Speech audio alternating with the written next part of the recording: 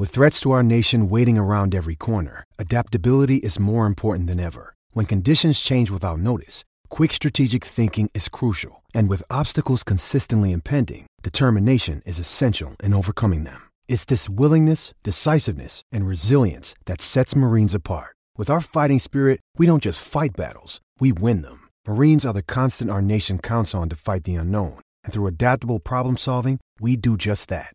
Learn more at marines.com. Find 25% off the Moosehead range of hairstyling products, but only at Chemist Warehouse. This is In the Red with Justin Marshall and Ricardo Ball on SENZ.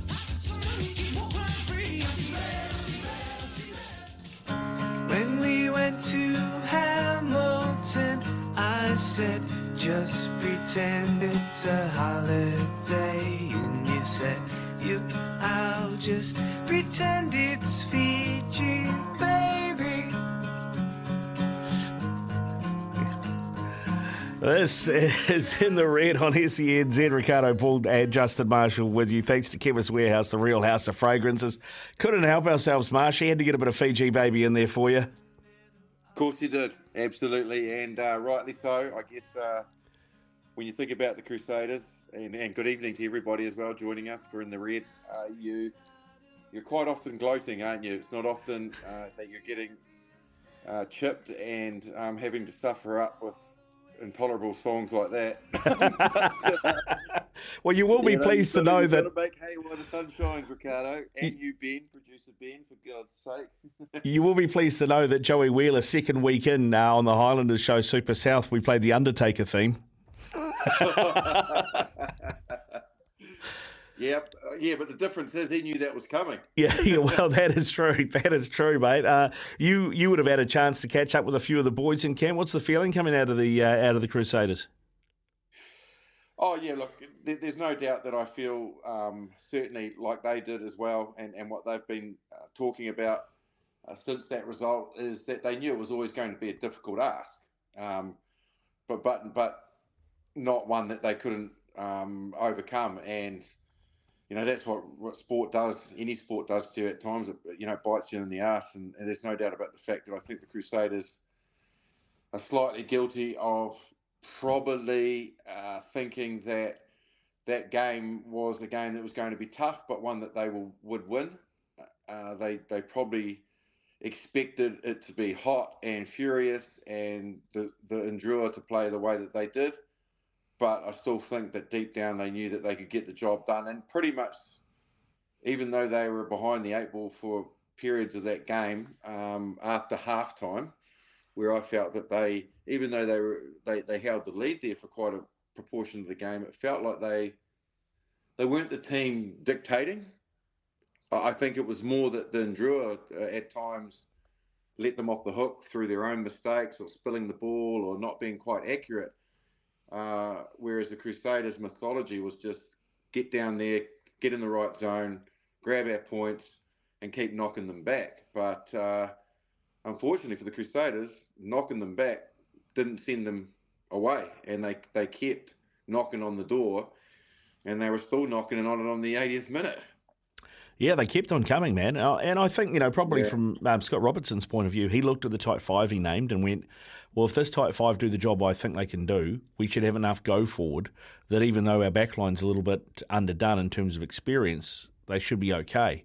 But maybe, they got matched up front. He maybe didn't expect that. I mean, I wouldn't have thought for a moment they were complacent going into the game. No, and you're right.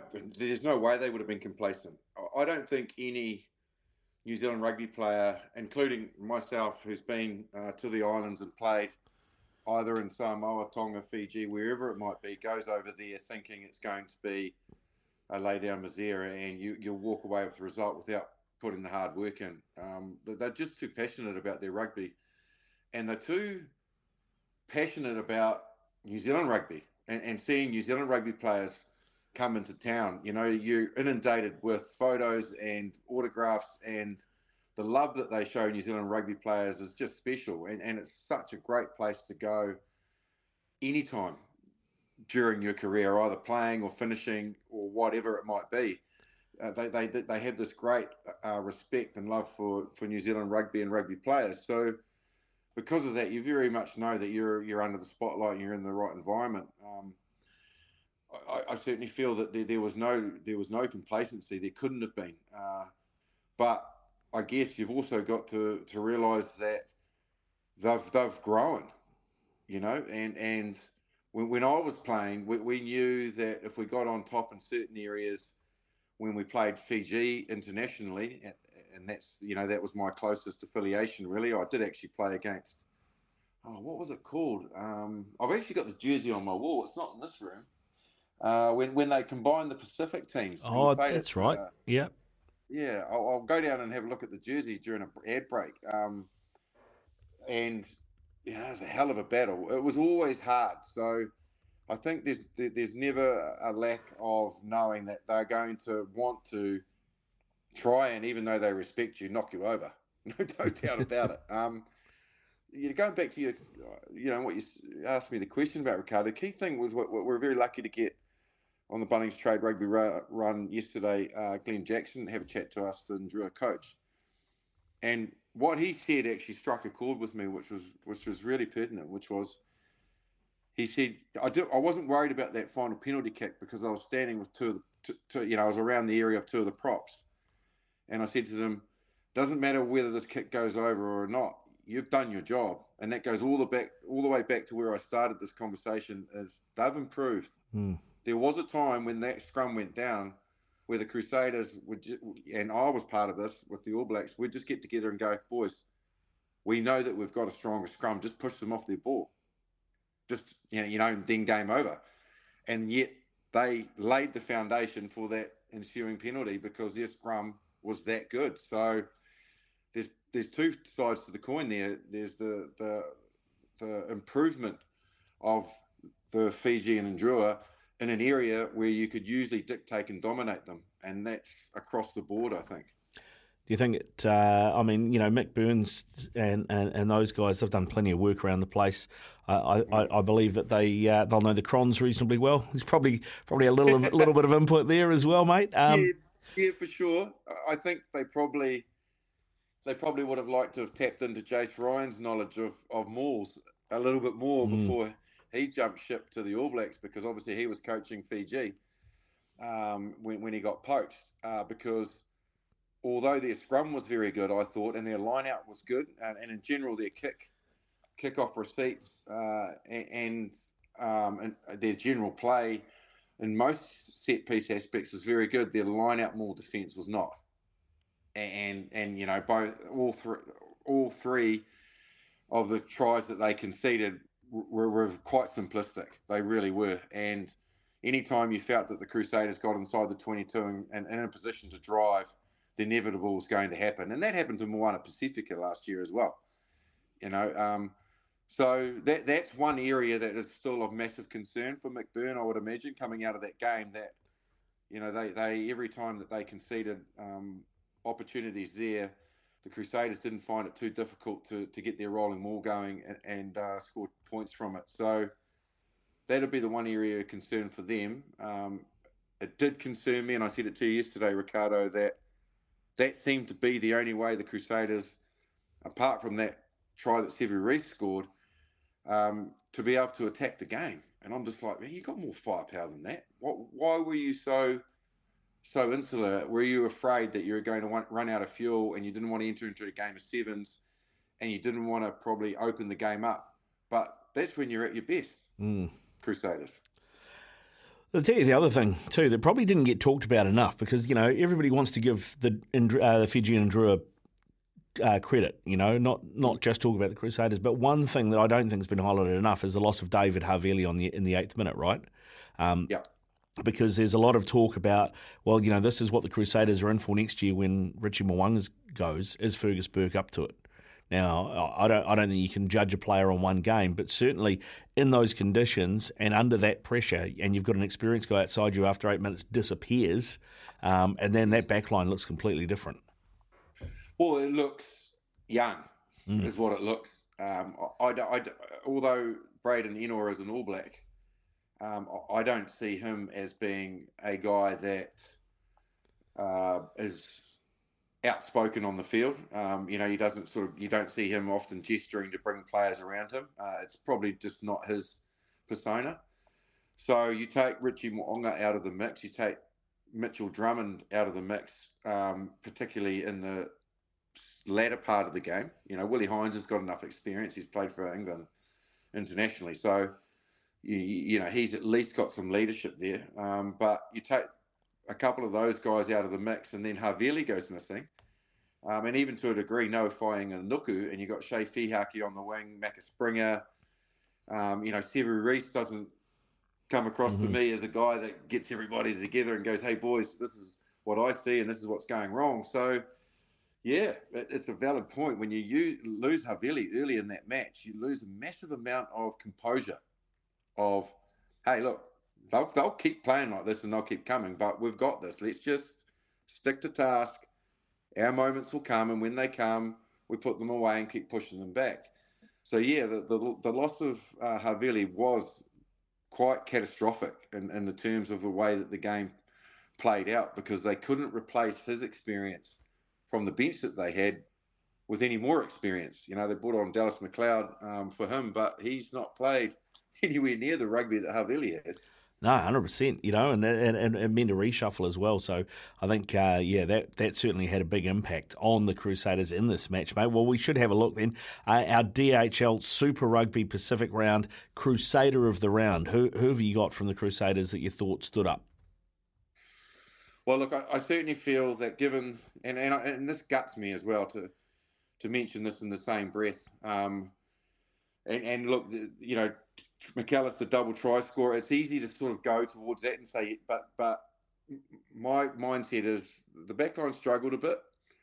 And when I say this guts me, people are going, well, where are you going with this? Well, where I'm going is Scott Barrett in his 100th, I thought did absolutely everything he could on the evening, and I'm gutted because I know as a former Crusader, when somebody's achieving a milestone like that, we like to put him first and make sure that the team reinforces that they care by producing a win on a really significant milestone like that. I thought that his individual performance typified the type of guy he is, the performance of a 100th capped Crusader, epitomised the way he played, but to a degree, the rest of the team let him down because they didn't get the job done.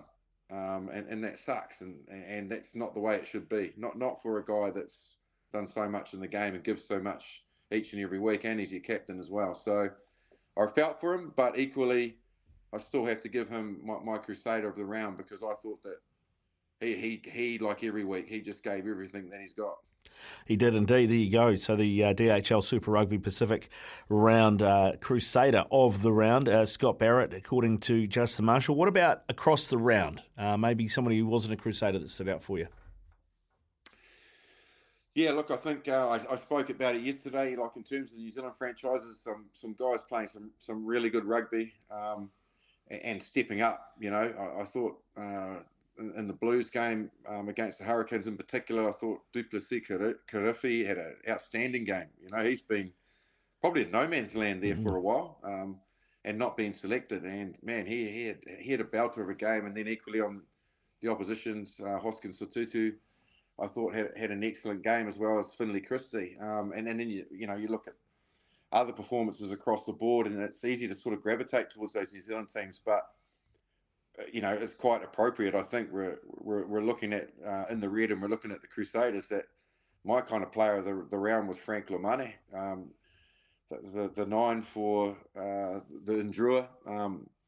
He had an excellent game the week before, but I thought on the evening he was the guy that kept them composed and kept them in the game and kept them in the fight. Made a really awesome break that should have led to a try, or it didn't, unfortunately, through some good defence by Willie Hines. But equally, he was the guy that threw the big long pass out wide for the Ndrua. He skipped out about 3 people and did get his try assists later in the game. And he's the mature type of player that side needs, international, and so he's the guy that I'm going outside of the New Zealand franchises, out of the middle of nowhere. I've plucked him out of the sky, Ricardo, as my other outside of the Crusaders, he's my player of the round. Yeah, good stuff, Marshy. All right, this is In the Red here on SENZ, talking Crusaders with Justin Marshall right through till 7:30, thanks to Chemist Warehouse, the real house of fragrances. You mentioned backing a winner, mate. Tell you, if you want to back a winner, Steve Devine, just quietly, has got a horse running in the Canberra Guineas in about 2 minutes' time. That's won its last 2 starts. It was paying 11s. It's into 10s. It was in a 9s. It's back out to 10s. It's called Ningaloo Star, mate. So if you want a roughie, I'm in on it. I just thought we should mention that if you want to be in on a winner. Well, I've just had a little windfall from Scotty Scheffler actually winning the PGA Championship at TPC. So I might just slip quiet. I don't trust Stevie Devine that much, so tenner on it. This is In the Red. We'll be back with more after this. Yeah, thanks to Chemist Warehouse, the real house of fragrances. Not the real house of tipping, though, In the Red, apparently. Ningaloo Star was second into the home straight, Marshy, and got spat right out the back. I don't know where it finished, but they might still be running. Well, I have seen Steve Devine get spat out of a few rucks in my time. All of them deserved as well, so his horse has probably got the same treatment. But, I tell you what, mate, never trust a halfback who seems to think that he knows anything about horse racing. You've learnt your lesson. I have, well and truly learnt my lesson now, mate. Hey, we should look ahead. We can park last weekend. Let's look ahead to this weekend. Eden Park, Crusaders Blues, massive game. What do you think the message will be at training this week? Well, look, I think if I know the Crusaders, they know what's coming to them from the Blues, because they've spoken nothing about it since that final last year, which was they're after revenge. You know, they felt that they were, to a degree, ambushed. They went into that game and they got tactically smacked, and that'll hurt Leon because him and Razor are good mates and they've coached together, but they just got it wrong everywhere. Not only the players with their execution, but off the field tactically, they just didn't have anywhere near the preparation. Well, they prepared well, but they didn't expect what the Crusaders would bring and the method that they would bring and the accuracy on the night and the ferocity with the way they started the game. So in all departments, the Blues were outplayed. And I'm not saying that to have a dig in the ribs. I think everybody saw that, you know. So they're still smarting from that. So the Crusaders will be sitting in Christchurch now, hurt from that loss against Indura, but equally knowing that they've got an opposition that are out to get them back. That's a good thing, if you ask me, because I feel that shifts the focus. Like the Crusaders, again, can slip in under the radar and go, well, okay, we know that we came up here last year and, you know, did a number on you on your home patch. We're probably going to try to want to do that again, but the pressure's not on us. The pressure's on you, because you've been the one who's been talking about the fact that it still hurts. We want to right the wrongs, all those sorts of words coming out of that camp. I think allows the Crusaders just to sort of slip into town and go about their business like they did for the final, because all the pressure and the hype was in the Blues camp. Yeah, it was. And, I think it's a really good point you make. The eye might not be on the ball, as it were, in terms of the focus might not be quite right this weekend with the Crusaders coming into town. I tell you, the other big difference from this year from last year is that there's no Luke Romano in the Blues pack. Not only did he know how the Crusaders operate, because remember the Blues got the win down there last year, but he also brought that mongrel and that extra size and things into the type that they probably don't have this year. No, they don't, and it didn't look great for Patrick Tuipulotu either, who had to leave the field. I'd be very, very surprised if he's fit the way that he limped off. So that takes another big engine out of that tight five, and then you, like you say, you have Romano with all his experience, but also just his competitiveness. Like the guy just wants to get stuck into any opposition, particularly his old team.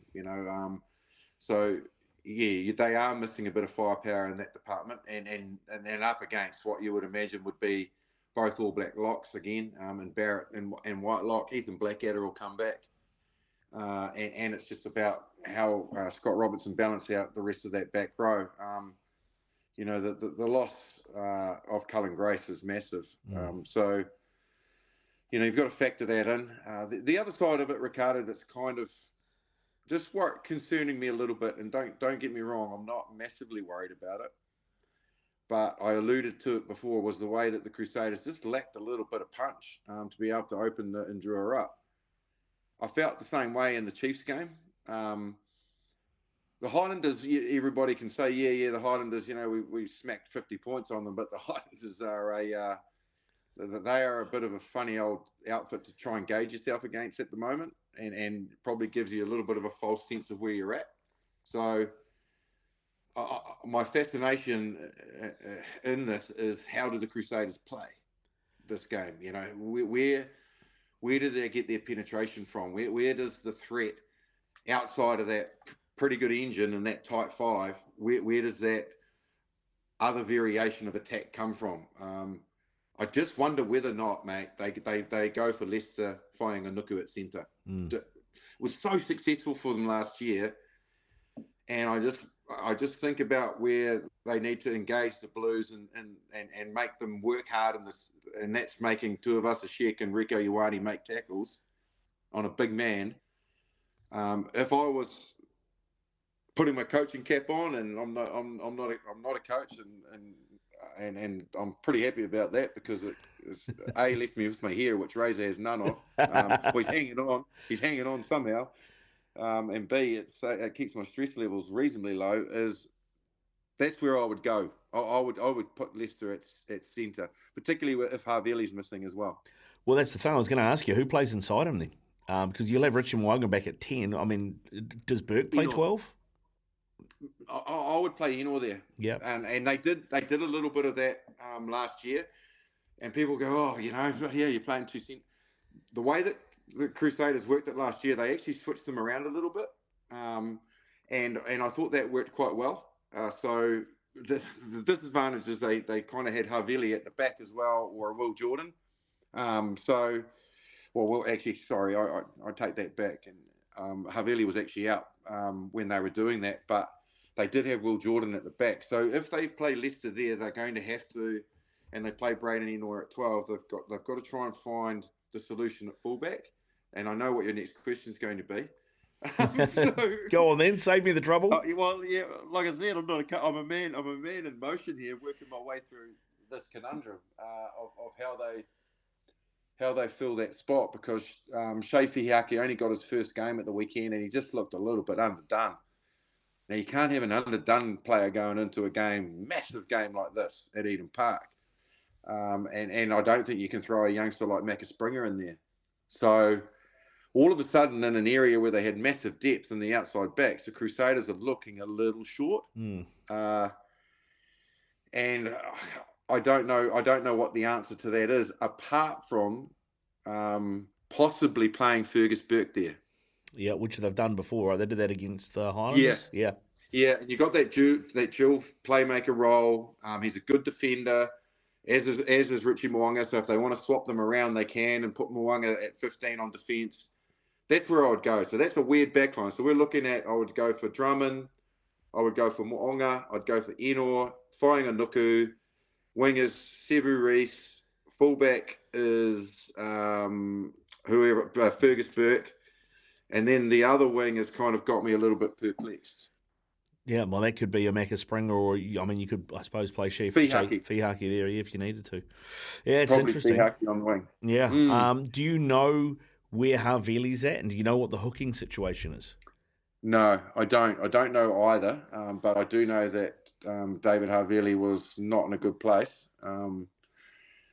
He may come right, but it didn't look great. And from what I have heard, it wasn't great. But they are always very secretive around these things because they don't want to give the opposition any rope to say, so they want to keep them guessing. Oh, Havili pay, or will he won't he type thing. So. Yeah.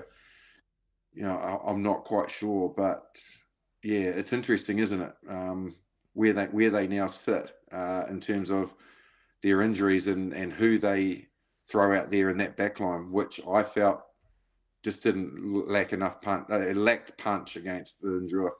It did, and we mentioned it yesterday. But this game, if the Crusaders lose this, they're 1-3. Oh, mate. You know, It's not good. yeah, It's not good. and that's not how you want to start your last season if you're Razor either. No, you don't. And look, they're capable still of making the finals from anywhere because this side is well drilled, well coached, and has the depth. But it just brings pressure that you don't need early in the season, and that's not nice. No, not great at all. All right, Marshy, good stuff, mate.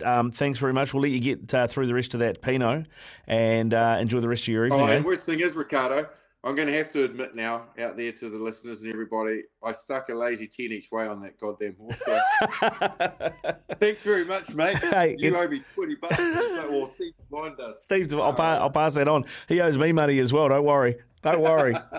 Good stuff. See you later, Marshy. Go well. Cheers, mate. Cheers. This has been In the Red, talking Crusaders with Justin Marshall. Thanks to Chemist Warehouse, the real house of fragrances. Up next, Peter Alatini is in the house, and it is time for Pacific Flair.